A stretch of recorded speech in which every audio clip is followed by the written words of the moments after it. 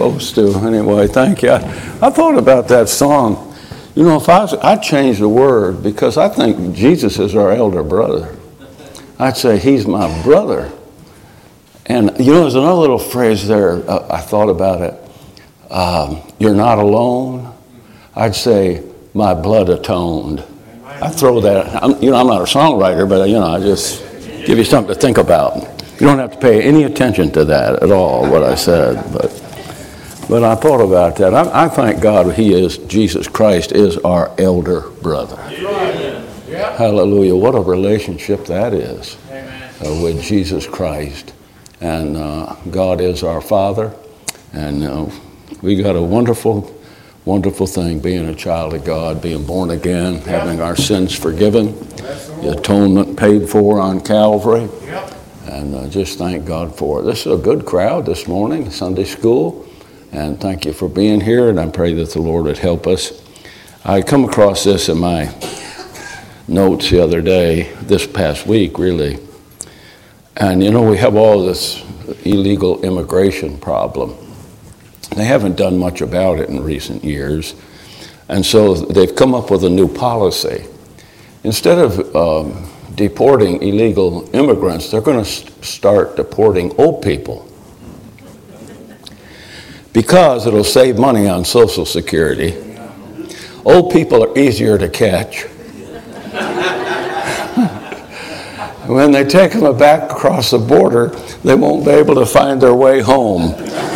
So I don't know, I hope they don't implement that, frankly, but you never know nowadays. I saw this stuff shows up on your phone. I get all my news on my phone. And this is from Harris County, Georgia. And the main road coming into the county seat, it says, "Welcome to Harris County, Georgia. Warning, Harris County is politically incorrect. We say Merry Christmas, God bless America, and in God we trust. We salute the troops and our flag, and if that offends you, you had great big letters, leave." I thought that was a pretty neat little deal. We live in strange days. We really do, and I thank God for His grace and His mercy to us. And there's a lot of people that need to be reached with the gospel, and that's such an important thing. I want you to look in your book, if you would, to the 11th and 12th chapter of the book of John. Now, most of you know what took place in that 11th chapter. It's just a great, great story. Lazarus had died, and Jesus was made aware of the fact that he was ill, but he didn't get in a hurry to get there. And he abode 2 days, the Bible said, in the same place. And then finally he started out and he told his disciples that Lazarus slept. And they said, well, if he sleeps, that's good for him. That'll help him to get better. And he said, no, he's dead. And so they started out, they're kind of moaning and bemoaning the fact that it took them 4 days. Finally, to get there, they arrived. And Martha greets him, and then he runs into Mary. And, Thomas, he was one of the, I don't know if he was the dumbest disciple or not, but pretty close. I guess Judas, we'd have to give it to Judas. Yeah. But Thomas, he said there in that 11th chapter, he said, let's just all go and die with him. Now, what a foolish thing to say. You got the Savior of the world, you've got this resurrection power going there. And of course, you know the story. Lazarus comes up out of the grave, and just a wonderful, wonderful story. And I read through the Gospels every month, and I came across this. I never really noticed it before. That's one of the great things to me about the Bible. You can read it and read it and read it, and then I never saw that before. But in chapter 12 and verse number 1, it says, "Then Jesus, 6 days before the Passover, came to Bethany, where Lazarus was, which had been dead, whom he raised from the dead." So, you got a little echo here. You want me to move this? That helps a bit, moving that. Or I'm not even on. I'm on. Okay. What are we doing? 10-4, over and out. We okay? Just leave that there. All right. So, and I never noticed how close it was from Jesus raising Lazarus from the dead to his crucifixion. And it's just a couple of weeks after that happened, Jesus is being crucified. So my thoughts, that distance between Lazarus' resurrection and to Jesus' resurrection is just less than 3 weeks' time, just a very brief amount of time. And you see when Jesus came into Jerusalem, how fickle that crowd was. They are shouting, Hosana. They are laying their clothes down that he could walk on them. They got palm fronds laying there and other kind of trees. They lay stuff in his path. And it was such a tremendous thing. And it's how quickly, and I think you can relate to this, or we can relate to this in our own lives, how quickly we can go from obedience to disobedience, to faithfulness to being unfaithful, to rejoicing, to pouting and complaining about something. You know, how quickly our lives change. I came across this. I was in a meeting a couple of summers ago, and there was a speaker there. He's a guy about my age. He was a president of a college way down in South Florida. And he got up at one morning service, and he just read his text over there when God spoke to Moses and said, I am that I am. Yeah. He closed his Bible and stepped down in front of the pulpit, and for an hour and 15 minutes spoke on I am that I am, talking about God. It is absolutely tremendous. Well, the next guy, he got up to speak. I don't know if they planned it or not. I've never done this in my whole life. I guess I could, but it probably wouldn't be much of anything. He read his text, and he stood down there and talked for about 45 minutes. And I'm sure they had probably preached the sermon before, but it was just wonderful. And the young man that did that, he said this. He quoted David Livingstone. He said, let us not speak of sacrifice. I never made a sacrifice. I'm simply trying to pay back a small part of a great debt that I'll never be able to repay. In our service for the Lord, we could never repay him. The pianist was playing a couple of songs, at least I picked up the tune. One of my favorite songs, Calvary, covered it all, played that. And then another couple, a song or so later was another song about Calvary.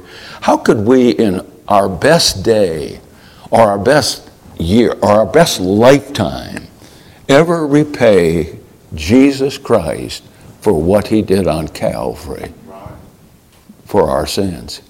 He paid our sin debt. You take everybody in this room, there might be, 50 to 75 people here right now. If you could take the sin out of all of us, just us, not talking about the state of South Carolina, not talking about the United States, not talking about the 8 billions of people that are on this planet right now, but just take the sins that you and I have committed in our lives. And Jesus Christ atoned for those sins on Calvary. He paid our debt. He saw our sins. That's why we ought to be faithful in service. That's why we ought to be involved in trying to get people to Christ and being the kind of witness that we ought to be, and testimony that we ought to be at work, in our neighborhood. I live in a neighborhood. Some neighbors are hard to get along with, period. Well, I live on a little street just 2 blocks long. I think there's 12 or 13 houses. More than half of the houses, the people that are living there, the man and the woman that are living there, are not married. 2 of the houses, there's not a man and a woman living there that aren't married. There's people of the same gender living together in those houses. And there's a couple widows. Everybody on our street has the same lousy neighbor. It's the same guy. He causes problems for everybody. He has sued the house that's empty now, the house. He has sued at least 3 out of the 4 families that have lived in that house since we've lived there. We've lived there 35 years. We were there before he came there. But he gets mad about something, you know, a limb falls in his yard and he gets upset. I had a guy last Monday, came to my house. He'd promised to do it a year ago. I think sometimes I have stupid written right across my forehead. Because these guys come to the house and say, you got a couple dead limbs up there, we'll cut them down for you for X amount of money, and you dicker with them a little bit. And when they get done, they've cut the whole tree down. And then they just leave it there. Well, this mess had been there for 2 years. Well, he came, he wanted the wood, he wanted the firewood. And so he brought a log splitter, and I helped him about 3 hours, maybe about 4 hours. We got it all split and in the back of his trailer. And the neighbor that is the bad neighbor for everybody in our neighborhood, this guy turned his truck around in that guy's driveway. He probably was, his driveway is probably from here to the back of the building, and he probably went from here to the front row of pews, and the neighbor came out and was hollering at him. And I said to him, what did that guy say? He said, I don't know, I didn't pay any attention to him. And really, it's a good thing that he didn't pay any attention to him, because the guy that was doing all the work for me, and I was working with him, it would have been a great fight. It would have been something great to see. But, we all have that to deal with all the time. And I don't want to be a bad testimony. I've witnessed that guy across the street when we first moved there, probably for a decade, maybe 15 years. And got along pretty good. The boys were there. I don't know what happened. He got mad at my wife. I think my wife nailed him one day with the gospel. And that took care of him and his precious. They're not married. I mean, these people are 50, 60 years, maybe 70 years old now. They're not married. We live in a strange day, folk. We really live in a strange day, a difficult day. You ever think about this? God chose to save you. We ought to choose to serve him. Amen. He deserves our best. He doesn't deserve, a lackadaisical Christian life. I saw this, a couple of months ago in reading through my Bible. Look in chapter 14. We'll get back to this in just a minute. Jesus said that in that 14th chapter, he said in verse number 15, if you love me, what? Keep my commandments. Look at verse 21. He that hath my commandments and keepeth them, he it is that loveth me. Look at verse 23. Jesus answered and said unto him, if a man love me, he will keep my words. Look at verse 24. He that loveth me not, keepeth not. He that loveth me not, keepeth not my sayings. You could say you love God all you want to, but if you don't keep his commandments, if you don't do what he says to do, if you don't live your life according, you don't love him. He loves you. It's an unequivocal love.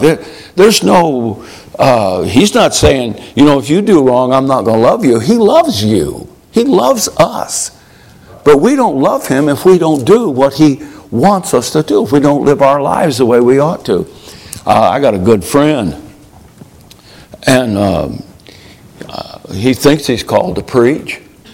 And I think he could, he can take the Bible, and he's a good witness, tremendous witness, really. But he was talking to me, it was about 2 years ago about this time, and he said, I think I'm going to buy a church building. He's a wealthy fellow. He said, I think I'm going to buy a church building, and I'm going to start a church. And I said, why would you want to do that? He said, well, I think I'm supposed to preach. I said, when are you going to go to Bible college? And it stunned him. When are you going to study? When are you going to prepare? Preaching the gospel is not just a flippant thing. It's not just a careless thing that we do. There needs to be some preparation. Now, I know there's a lot of men that never went to Bible college, but they've spent hours and hours and years and decades studying the Word of God. This book is a living book. It's just, stuff just flows out of there all of the time. It's such a wonderful book. I was in a meeting someplace, and I don't know how in the world I even heard about this lady. But I became interested. Her name was Irene Maurer. And I think somebody gave an illustration. And they told about the book. So I got online and I bought, I don't know, half a dozen of them to give to ladies that I knew, and I wanted to read it. And I started to read it, and I got maybe a third of the way through. And I'm not saying anything bad about ladies, but ladies are a little more detailed than men. You know, we just say stuff and it's over. But this lady, she was so detailed, and it was like talking to 6 of my wives at the same time. And so I kind of put it up. But there was a tremendous thing in there. And I'm so glad I read what I read. She was engaged to be married. She was in Bible college. And they had the reception. They had the practice, walking down the aisle and doing all that. They had that. Then they had a cake. It was all prepared for the day, for the wedding reception after the wedding. And after the rehearsal that evening, the night before the wedding, he came to her. And he said, Irene, I know you feel like you've been called to Ethiopia as a missionary, and I was too. But he said, I don't think I'm going to be a missionary anymore. I'm not going to go. And so I don't want you to go. I still want to marry you. And she said, I'm sorry. I can't do that. God's called me to go. And so he jilted her the night after the wedding rehearsal. She was despondent. She went back to her dorm. She took the wedding cake. She had the cake already made, and all the girls in the dorm, they finished it off. They ate the thing. But she stayed faithful to that call. She spent 60 years, the next 60 years, on 3 different continents as a missionary. She went to Egypt. She went to South America. She came back here to the United States, and she stayed faithful to that call of God on her life. And to go back a little bit, her boyfriend, or her fiance, I guess, he found another girl, and he dated her for a little bit. And then he came back to Irene. He said, I'd like to get re-engaged and get married. And she said, forget it, buddy. And thank God she did. But she went to church one Sunday morning, and her pastor, the pastor was on his knees on the platform. All during the song service, the offering was taken, everything was done, and he's still down on his knees, and he's praying. Nobody says anything. It's unusual, never had happened before. And Irene, finally, she stood up, and she said, I read this verse of Scripture, and it's right here in this 11th chapter. She said, and God spoke to me from John chapter 11 and verse number 28. Said, when she had so said, she went her way and called Mary, her sister, secretly, saying, the Master is come and calleth for thee. And so Irene stood up and she just started to give her testimony. She said, I was reading through my Bible, and my fiance jilted me, and whatever word she said. But she said, this verse spoke to me, the Master is come and calleth for thee. And as soon as she said that, the preacher jumped up. And he said, that's the text that God had chosen for me to preach from that day. And so he preached the message. Of course, it was an out-of-the-banks kind of a service, and everything was it just sealed in her heart what she was to do. And she did a tremendous job. I think that Jesus Christ has the right to call any of us to anything that he wants us to do, whatever it might be. I think he has the right to deal with us about how we spend our time, how we spend our money, how we raise our family. I think we ought to eat right. Except last night, you could eat all that stuff. That was wonderful. You know, and I somehow I got to talking to people, and that line was way around here, so I'm thinking to myself, my goodness, by the time I get there, it won't be a thing. There was tons of food there. I don't know, those other people must have just, taken one French fry, and that's all they had. There was even desserts there. And the dessert, there was some lady, she had her hands full, and I brought in a wonderful dessert that had cherries on top. And it was even there, and I had some of that. I had 3 desserts, by the way. It was really a good... Amen. God has a right to our possessions. He has a right to anything that we have and that we think and how we conduct the affairs of our life. We need to be mastered. Sometimes we master, for lack of a better terms, the doctrines of Christianity. But we don't allow Him to master us, to have control of our lives. He said it there 4 times in that 12th chapter. If you don't keep my commandments, you don't love me. And our brother just sang the song about standing there before God at the judgment seat, and the Lord is going to be there, Jesus Christ. And He is our only access to heaven. We don't have any right to go there, save through the blood of Jesus Christ and what He's done on Calvary for us. You take those people there in Jerusalem. I got a watch, and I know when I'm supposed to quit. But my good watch that I've had for years, for whatever reason, about 6 weeks ago, it quit running. It broke, and I took it to the place, and they said, we don't have a watch repairman anymore. And so I've got 2 other watches. I got this one and another. Neither one of the other 2 watches, they don't have any numbers on them. So you just kind of have to guess what time it is. Now this one's got little lines on it, it helps, but the other one I wear, it doesn't have anything on there. It's just, you just got to know how to tell time without the time. So I know what time it is. But you take these people here, just imagine the contrast between what we would call Palm Sunday and what we now call Easter Sunday. From one Sunday to the next Sunday, these people changed. The entire city of Jerusalem basically praised Him, except a few priests and people like that hated Him. But within a week, those same people are crying, crucify Him, crucify Him, crucify Him.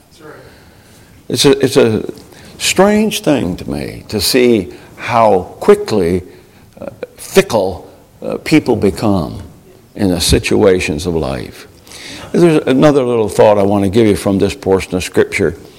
In Matthew and Mark and Luke, it's recorded the transportation that Jesus took into Jerusalem. He got the colt, a foal of an ass, the Bible says. It's interesting also, in John chapter 12 and verse number 15, the Bible said, behold, the king cometh sitting on an ass's colt. Matthew, Mark, and Luke, they record this. When a couple of disciples are sent to get the transportation, the donkey that Jesus rode into town on, obviously it was a female with her little colt. And the phrase is in Matthew, Mark, and Luke, the Lord hath need of him. The Lord hath need. The Master hath need of him. And the guy that had it, he didn't put up a fuss or anything.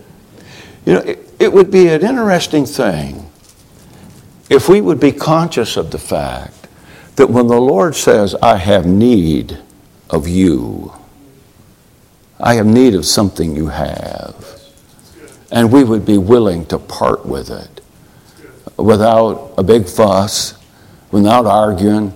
I don't know how long you've been saved. I've been saved 54 years next month. And I just confess to you, Lord and I have had a couple arguments over 54 years. because I didn't want to do what he wanted me to do on occasion. I'm not, it's been a while since we've had words. But, you know, sometimes like when you're sick, why in the world, Lord, do I have to go through this? Yeah. Why do I have to put up with, or you have some other thing that causes suffering in your life. Why do I have to suffer? You know, suffering is one of the most positive things that could happen in a Christian's life. You remember, now I've won some people to Christ, and I suppose that most of you have won somebody to Jesus, or at least got them to church, and they got saved. But I've led some people to the Lord, personal soul winning. I have never, in my soul winning presentation, did what Ananias, or said what Ananias said to Saul of Tarsus when he got saved. Saul of Tarsus, you know, he was on the road to Damascus, and he was blinded, and the guy took him by the hands and walked him into Damascus. And then God spoke to this guy named Ananias, said, I want you to go up and talk to him. And he had a little argument with the Lord. He didn't want to go. He said, God, do you know what this guy's been doing? He's been killing people like me, or at least throwing us in prison. I don't know if I want to go. And the Lord said, I want you to go up and I want you to tell him, number one, that I've got a job for him to do. And number two, what did he say, class? He's going to suffer. Now, I've won people to the Lord, and I guarantee you the second thing I told them was not, you are going to suffer. But as a child of God, you're going to suffer.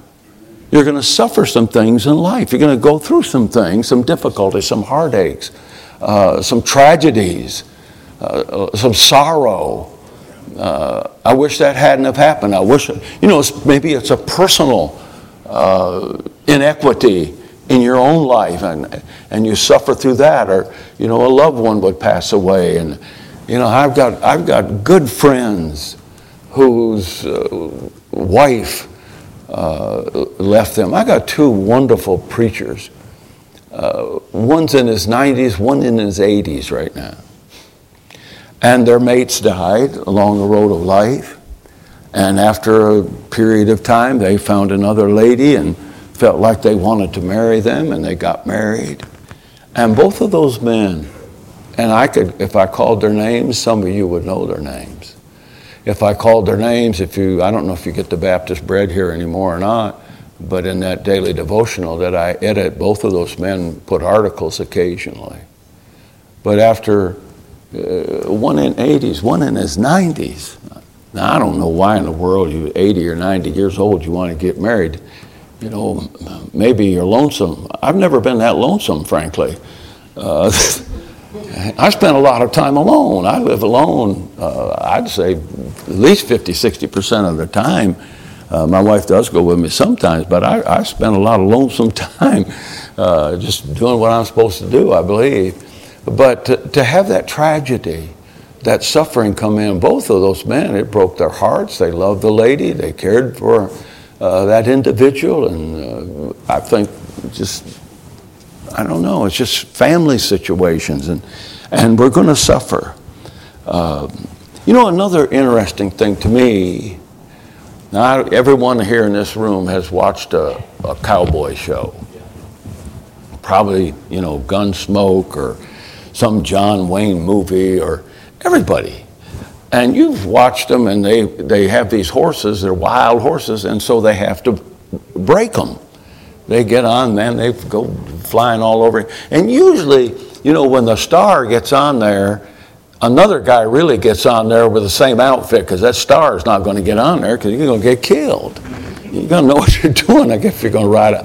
I have never ridden a horse like that. I've ridden a horse. I'm not a big horseman. Next time I ride a horse is when we all come back. You know, that's when I'm going to ride a horse. But I'm not a big horse. You know, I'll tell you this. Last time I thought about this morning. I'm just rambling, I guess. I'll preach in the next service, and the next two services. But I was at a place, and some friend, they have a lot of horses. They have a horse, the horses are called Friesens, I believe. They're kind of like a Tennessee Walker, but it's called a Friesen. And they raised those. They're beautiful horses. And he said, would you like to go horseback riding? I wasn't going to chicken out. And I said, yeah, I'd be glad to. And which was a lie. But so they come out. There was 5 of us going to go, and they bring out these 4 horses. And this horse was called Molly, and this horse was called Sweetheart, and this horse was called Babyface, and this one was called Petunia. And they said, here's your horse, Brother Green, Blackjack. I'm saying, why in the world would they put me on Blackjack? I'd rather be on Molly or one of those, nice sounding names. But it was an interesting horse. When you got at a full gallop, it was just as smooth as I'm standing here right now. Now, it's kind of choppy to get there, but man, when we were flying, they were just as smooth could be. How in the world I got talking about that? I don't even know what I'm talking about right now. Oh, we're going to come back on horses one of these days. Thank God. Thank God. The question is, what are you going to do when he asks you to do what he wants you to do? I'm afraid so many of us Christians, we buck at it. I think so many of us Christians, we don't want to do it. And that's back to where I got that horse deal. That little colt had never been ridden before. But as soon as the Lord got on him, that tamed that little thing.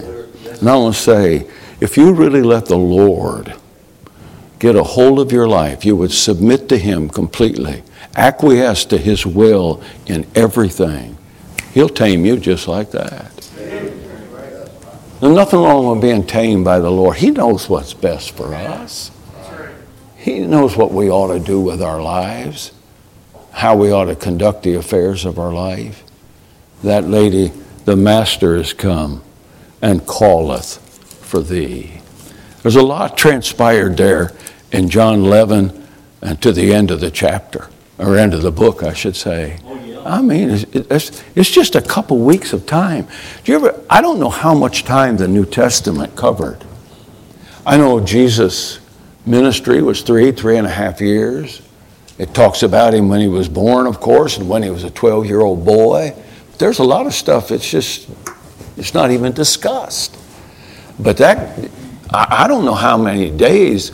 I came across a book some time ago. The author, he purported that the record that's in the 4 Gospels is somewhere between 40 and 50 days of Jesus' life on earth.